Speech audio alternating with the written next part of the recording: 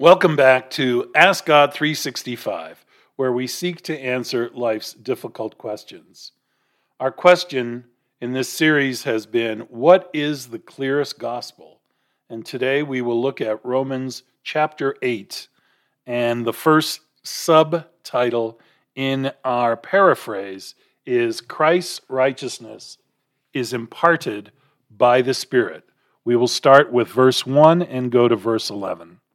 Therefore, the good news of the gospel is not salvation through self-righteousness, but through faith in Christ. Henceforth, there is no condemnation resting upon us who have accepted by faith our union with Christ Jesus, in spite of the fact that we still possess sinful natures. This is because the principle or power of sin and death dwelling in our sinful natures was defeated and dealt the death blow by the power of the Holy Spirit dwelling in the humanity of Christ Jesus. Thus, in Him, in Christ Jesus, we are set free. For while God's law was incapable of saving us from sin and death, seeing our sinful natures made it impossible for the law to produce righteousness in us, God in Christ did it. He did it by uniting the divine nature of His Son at the incarnation to our corporate sinful human nature that needed redeeming, and in that humanity Christ assumed, which was identical to ours, the principle or power of sin was both defeated and executed. In this way, God not only saved all humanity, but also proved that the righteous requirements of the law may be fulfilled in us, born-again Christians, if we, like Christ, learn to walk in the power of the Spirit and not depend on our own sinful nature. Verse 5, for those who allow themselves to be controlled by their own sinful nature find that their thoughts are continually dominated by the sinful desires of the flesh, while those who walk in the power of God's Spirit find that their minds are dwelling on spiritual things. And let me make this clear, Paul says. To allow your minds to be dominated by your sinful nature is asking for trouble, for it means that you are allowing yourselves to head down the road that leads to death. But on the other hand, to allow your minds to be controlled by the Spirit is what true Christian living is all about, and this brings inner joy and ultimate salvation. Besides, you must realize that the sinful nature with all its desires belongs to the realm of Satan and therefore is in complete opposition to God. In fact, our sinful nature will never truly obey God's law and cannot if it tries, because it is enslaved to the principle of self, which contradicts God's agape love, 1 Corinthians 13:5. That which fulfills the law, Romans 13:10. Consequently, those who allow their sinful nature to control them cannot really please God. But you, dear Christians, I trust, are not living that way, but are being controlled by God's Spirit, who dwells in you through the new birth experience. And incidentally, if there be any among you who has not experienced this new birth, I am afraid you are not truly converted and therefore do not really belong to Christ.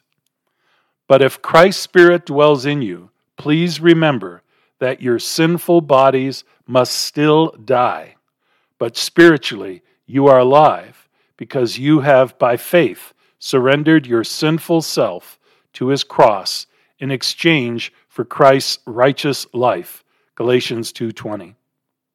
This, in turn, has brought about the renewal of the Spirit, which now become the source of your Christian living.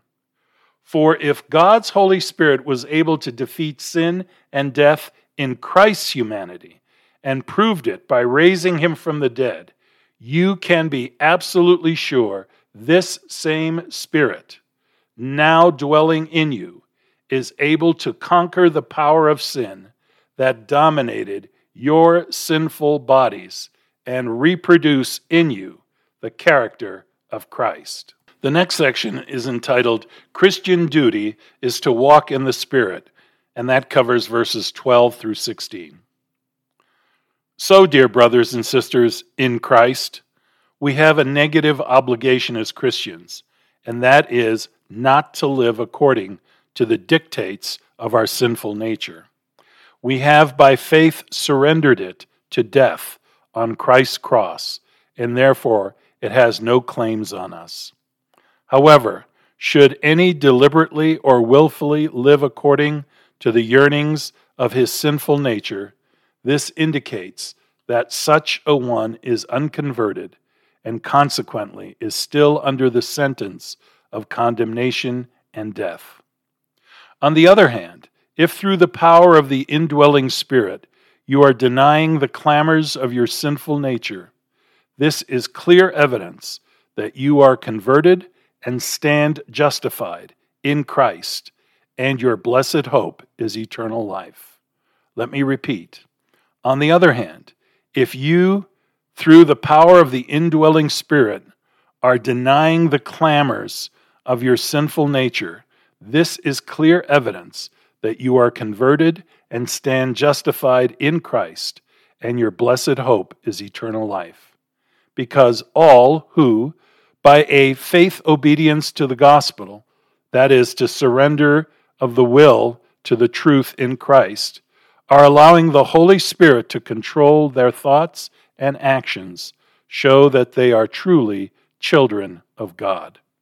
For when you accepted Christ as your personal Savior, you were liberated from the fear of eternal death, the wages of sin in Romans 6:23, that all unbelievers in its grip, that has all unbelievers in its grip, Hebrews 2:14-15, and you became a child of God, having received the spirit of sonship, so that now you can actually address God as Dear Father. Further, the Holy Spirit himself convinces you, through the truth of the gospel, that you are a child of God, fully reconciled to him in Christ. The next section is entitled Our Future Glory and covers verses 17 through 25. Do you, friend, realize what this means? If we are God's children, then naturally we will one day inherit all that belongs to God, for we have become co-heirs with Christ our Lord. What a tremendous privilege this is going to be, provided, of course, we are willing to suffer for the time being as Christ did when he lived in the wicked world. But personally, I am convinced that all the suffering we have to endure in this present sinful world is nothing compared with the splendor and glory that is in store for us in Christ, which we will receive at the second advent. In fact, all of creation is waiting patiently for this deliverance when it will be liberated from the curse that sin has brought to us. For since the fall, this whole world came under the curse of sin, Genesis 3:17-19, not because of its own choice, but because Adam, who was given dominion over all creation, Genesis 1:28, sinned. And his sin affected all of nature, so that death and decay began to reign over all creation, and will do so until Christ brings deliverance. And so we may say all of nature is anxiously waiting for the blessed hope when death will be done away with and all of God's creation set free from the curse. For I am sure you all are aware that all of nature has been groaning in agony, even as it is at the present time, waiting for deliverance, just as a woman does when she is giving birth to a child. But it is not only nature that is groaning. We too, who have been given the blessed hope through the experience of regeneration, are yearning and groaning within ourselves, waiting eagerly for the day when our very bodies will be redeemed from sin and its curse. For while we have been saved or justified, our present salvation is only in hope guaranteed in Christ. Obviously, had we already experienced the full reality of salvation, we would not be waiting for it. But since we are presently saved only by hope, then naturally we anxiously and patiently wait for the full reality of salvation. The next section is entitled God's Spirit Constantly Helps Us, and that will cover verses 26 through 30. In the meanwhile, the Holy Spirit, who gives us endurance, also helps us in our weaknesses and makes our prayers meaningful. For we often find ourselves unable to express our needs in prayer, but the Spirit intercedes on our behalf through our groanings and yearnings, which cannot be expressed in words. And God Himself, who is able to read our very thoughts, understands our needs that are expressed by the Spirit, who intercedes for the saints according to the will of God. What's more, we know that everything that happens to us, good or bad, is used of God to work together His purpose in our lives, as we in turn put our confidence in His agape love, knowing that He cares for us. For in God's foreknowledge, those whom He knew beforehand would accept His salvation gift in Christ. He predetermined that we Christians would one day be transformed to the very likeness of His glorified Son, who is the prototype of the saved, in whom He has obtained salvation full and complete. That is why, according to His plan, that is Christ's plan of salvation, formulated before this world was even created, God's purpose was not only to extend the invitation of salvation and to declare the believers justified or righteous, but also to ultimately glorify them, as He did Christ. God's agape love is the rock of our salvation, verses 31 through 39. What then shall we say in response to these wonderful facts? Since God is on our side, should it really matter if anyone is against us? Seeing that for our sakes God refused to spare His own beloved Son, the full wages of sin on the cross, the second death, don't you think He will freely and willingly give us everything else promised through His Son? In view of these facts, who will dare to accuse us, believers? Yes, Satan may, Revelation 12:10, but certainly not God, seeing He has justified us in Christ. Who will condemn us? Definitely not Christ, for He died to deliver us from our condemnation, and now, since His resurrection and ascension, He has been sitting at the right hand of God to defend and vindicate our salvation, our justification. Can anything then really separate us from God's infinite agape love revealed in Christ's holy history?